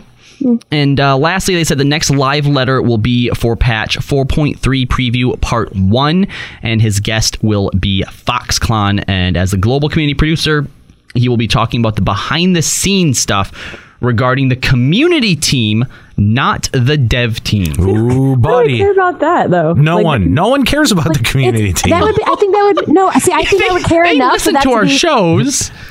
Yeah, Shannon and Arya, Ava. I don't know the other one's name. I'm sorry. I think that's a good enough idea our for our listenership is somewhere above fucking whatever show they put on. I think Duty Commence. Yeah, because they're commencing a duty. Behind the scenes of a community team sounds like a good idea for a FanFest panel, not necessarily for a preview of a patch. Yeah, so if this is hold on. If we're getting it's a part. It just sounds boring. Just say it, Nika. It sounds trivial and boring. I mean, not necessarily. Yes, necessarily. It depends on what the content of it would be, but again, that would be something I would like to listen to while I'm like waiting in the merch line, rather than hoping for new information about the next patch. Like they just don't they don't connect. They said the next live letter is going to be 4.3 part 1, but it's not going to talk about 4.3 at all. Well, no, we don't know that. All he's saying that his guest is Foxclown, and part of the reason is because of behind the scenes stuff. But here's my question. All right, so if it's going to be part 1 of a preview, we're probably not going to learn anything about the next Eureka because they're saving that for the half patch, right? That'll be its own preview some other time. So what exactly do you guys see us getting to preview? Main scenario quest? The next Evilise. Obviously. Next Evilise. Okay, the next Evilise. That's part 2. That's part 2. I actually forgot about that we're getting the next Evilise. You don't think that'll be until... You think they would release an entire raid along with Eureka in... No, that's just a preview. No, I think it's... Yeah, the next Part preview. 2. They might not talk about it till part 2, but they'll definitely release Evilise, the second one, in 4.3 and then 4.3. Right. They're also going to talk about new swimming and diving areas they're adding. Shut up. No, they will. I already was mad I couldn't swim in the water. What? They should add that. Oh my God. Nika. You're the reason. This is your fault. This is your fault. You are terrible. You are a terrible person. You're fired! Are we supposed to get... We'll get only one dungeon this next one dungeon, patch, right? Because we just we got 2 in the last one, so we'll see that. Yeah, Hell's Lid and Fractal Hard Mode. Yeah. So this time we're going to get one, because we're going to get MSQ, so it's going to be something to go with that, probably. Hell's Lid was this patch? Will we get... Yeah, it was. Hell's Lid led into Byakko. Oh, that's right. Will we get the next trial with Siryu or Suzaku? Oh, yeah, that's definitely... We're definitely You getting think? that. Yeah, I think so. Yeah. Do they yeah. usually release trials every patch? Yes. Or every other? Every patch. Every patch? Every patch. I feel like that would run out too quickly, because then we'd get, let's say, Suzaku for 0.345. Okay, yeah, nope, that would work. That would work out. Yep. If they do one more and then they've got the last one, yeah. Numbers are adding up. Quick maths. Quick maths. I think Nika's a double agent. What the fuck does that mean? Yeah, it means you're batting for Yoshi P and his stupid swimming and diving bullshit. You know, Yoshi P, we actually just had an entire episode where we talked about how much we like your new content and how much potential there is for it. And I'm giving you the benefit of the doubt, and then you got to go and add more stupid shit like fucking swimming. Nobody gives a shit about that. No one. You should add it so that we can synchronize our swimming in the group. Shut up. Nika. So we can take photos. Nika. Why? I will literally are you doing this? Pay Senpai to throw boiling water on you. So it looks we like can have a furnishing where we can swim in it. I think that I think that we may actually get out of Stormblood without any Blitzball. When would they add Blitzball? But the thing is, because of diving, this is the perfect time to add Blitzball. Nope. I don't think we're getting Blitzball. Hold on. What's our throwaway event? Like, what's the Lords of Verminion of Stormblood then? It's got to be Blitzball. No, I mean, is it possible that Square Enix maybe learned Glamour to report. not waste their fucking time? Oh, the Glamour report. All right, that's fair. Yeah. But the Glamour report is worth doing. It's actually well, wait, the Glamour MGP, report? You get some Glamour fashion report? What the fuck is that? That's the one where you go up to an NPC in Gold Saucer and they give you fuck off. a No, vague I don't description. know. Yeah, No, dumb. Oh, dude, I do it. I do Stupid. it all I the thought time. you were talking about I got 100% this last time. It was awesome. Shut and you get up, You get an Nika. achievement for it. You get furnishings and glamour that's unique to Fashion Report. And you Nika, get, the intelligent people are talking. if you get 80 points every week, you get 50,000 MGP. It's awesome. Nika, all right, serious question for you. Serious question. When literally everyone here is telling you to shut up because they don't want to hear what you're saying, why do you keep talking about Because I'm trying to convince you it's good content. No! You're not doing a very good job of that. It's worth the MGP and the story. It's not story. I'm sorry. Did you just say story? Did you just? Oh, end of story. Okay. I didn't say and story. I said end of story. There's no story in Bachelor. I was about to go nuclear on you. No. There's no story involved in it whatsoever. Wow. The glamour commodes were pretty. That was a pretty decent addition. I haven't even used it. Really? Yeah, because you only get 10 glamour plates. Do you have to unlock it? Don't think so. You just walk into your room and it's there. And it's there? Okay, because I haven't done anything with it at all. I haven't even touched my chocobo saddlebags. Really? I put all my crafting materials into that. I haven't done that. Awesome. I hate having to go through an extra window to get there. It's starting to feel more like FF11 and not in the good way. I don't like how people aren't talking about how when they updated the inventory windows, that just fucked everything up for the large view. It did. Oh, I hate that so much. Nobody is talking about that anymore. Yoshi P, we need to fix this right after we get male cat girl or male bunny suits. That's never happening. It's never happening. But Yoshi P promised us. You know what else he promised? Blitzball. Where's that at? He did not promise that. He said he would consider it because he. Okay. Then that'll probably come before the bunny suits. They're still stumped on whether or not they want to have it be 1v1 or team v team. It better be team v team. Why would it be 1v1? Make it be more like you control your team. Oh, I mean, in terms of how many people are playing, how many real people. Oh, yeah. I would love control one person, and you have 8 people playing versus 8 people, or if it's just one person modes where you get to control. Oh my god, Nika, they can't even do one. You can't have both. Sure, they can.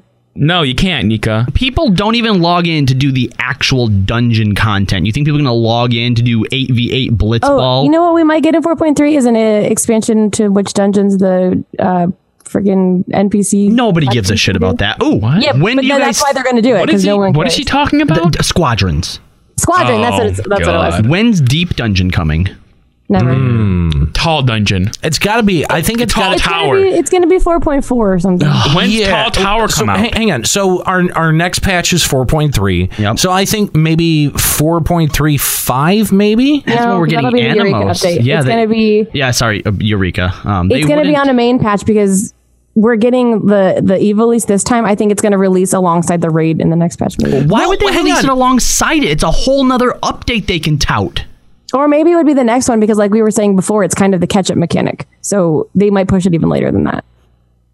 What? How would you even put that as a reward? What? How the weapon that you got out of the first Palace of the Dead? Yeah, those are so cool. I mean, they looked good. They were a good glamour piece, but they were they ever really? They were relevant for 2 weeks.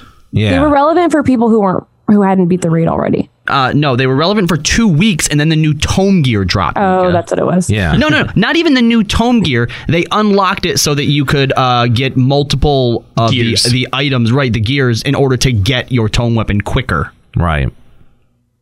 So, I mean, if they even did Palace of the Dead, would they have to... It would just be a leveling mechanic. You think it would just be leveling? Yeah, basically. At this point, and some bragging rights. I think there will be some stuff. Bench in there. I think there will be some stuff, but it won't be gear and weapon because I feel like with how accessible Eureka is, that would be silly. So it would the rewards wouldn't be as no. You know what they might do, because what that weapon could be is you wouldn't make it as powerful as whatever the current final step of the relic is, but for anyone for anyone who doesn't want to do the relic but needs a step up in that direction, they would still get it. All right. So yeah, so for maybe someone who missed Eureka Animos. Yeah. Mm-hmm. Okay, I get you. But there's so many people in Eureka. I just feel like that would mean that the people that would want to do it for the reward would be so small.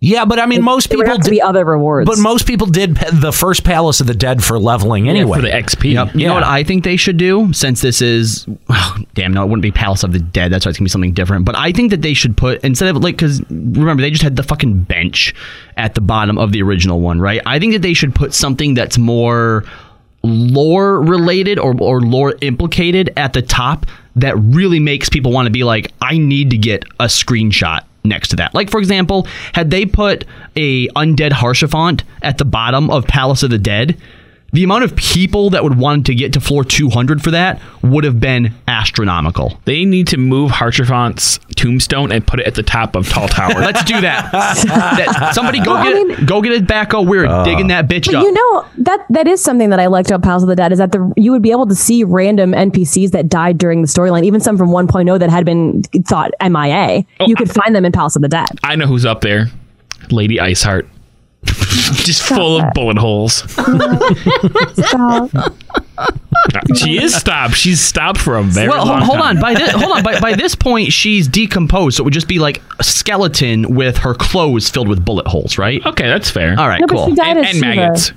You don't think she turned back into Lady Right, but her Iceheart? clothes wouldn't be bulleted up because she didn't get shot with her clothes. Nika, shut up. Well, you got a good point there, Nico. You do need to shut up. Point there. That's a perfect point. You need to shut up. But yeah, it isn't going to be Pals of the Dead. It's going to be Tower to the Sky. Tall Tower. Tall Tower. That's what it's called.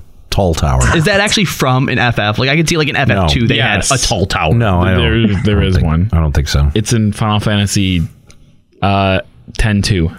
I've played 10-2. There's no tall tower. Nobody's played that game. There's that 100 floor thing that was Bevel, but that was it. But that was underneath. That was like going down to the basement. It's in Final Fantasy Mystical Quest, which nobody has ever played. Actually, you've never played that. I have it. I played 10 minutes of it. Oh my god, it's a Mirage Tower. It's perfect. You know, if I try to search Tall Tower Final Fantasy, I just get the Castle Mark Tower in 15, which is not the same thing. It is Tall Tower, but there is no Tall Tower in Final Fantasy. So, answer would be no then. What does Google know? All right. I think that's going to be it for Limit Break Radio today. I want to thank all of our callers, Astral, Ursa, Oaken, and Satori. Thank you guys for calling in. We appreciate hearing from you.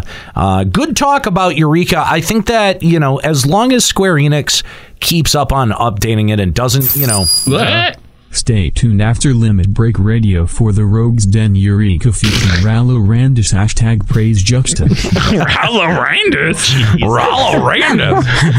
It sounds like Scooby-Doo trying to say her name. That is Scooby. Anyway, but yeah, that's going to be it for Limit Break Radio today. Thank you to all of our callers. LimitBreakRadio.com is the website, and visit that for old episodes, a full archive of the show, and subscribe to the podcast so that you can get the latest episodes delivered to your phone, your mobile device, or your desktop each and every single week. You can do that at Apple Podcasts, Google Play, Stitcher, and wherever you download your podcasts. Thanks, guys, for tuning in today. It's been an interesting discussion. Hopefully, Eureka definitely ends up panning out. Stay tuned, by the way, because coming up next here on twitch.tv/Limit Break Radio, we're going to play our show that we recorded out from the opening of the Allied Esports Arena in Las Vegas. It was amazing. It was a really fun time. We had a really great time. We got to talk to Judd Hannigan as well as some other CEOs out there, and we invite you to stick around. That's going to be live for you here coming up next at twitch.tv/Limit Break Radio. That's going to be it for Limit Break Radio this week. I want to thank my crew, Nika Kayanian, Juxtaposition, and Kahlo Landis. I'm an hero. Keep listening.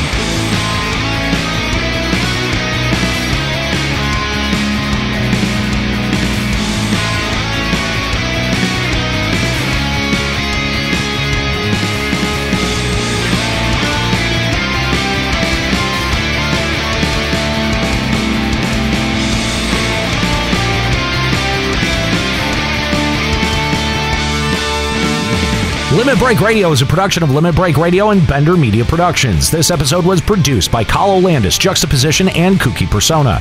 Final Fantasy XIV and Eorzea are trademarks of Square Enix. Funding for Limit Break Radio is provided by Mary Kennett, Nexian Theta, Hirsch Fersch, and fellow Limit Break Radio listeners. To support Limit Break Radio, visit patreon.com/Limit Break Radio. Opening music from this episode from Daniel Lambie. Listen to Man with the Machine Gun and other great tracks at facebook.com/Daniel Lambie Metal Gamer. Closing music in this episode provided by Husky by the Geek. Listen to this and other great Final Fantasy XIV and video game rock covers and original music at facebook.com/Husky by the Geek. In-game graphics for Limit Break Radio's Twitch stream are provided by Diamond Multimedia. Check out their line of AMD graphics cards and other hardware at diamondmm.com. Limit Break Radio and its hosts are solely responsible for its content.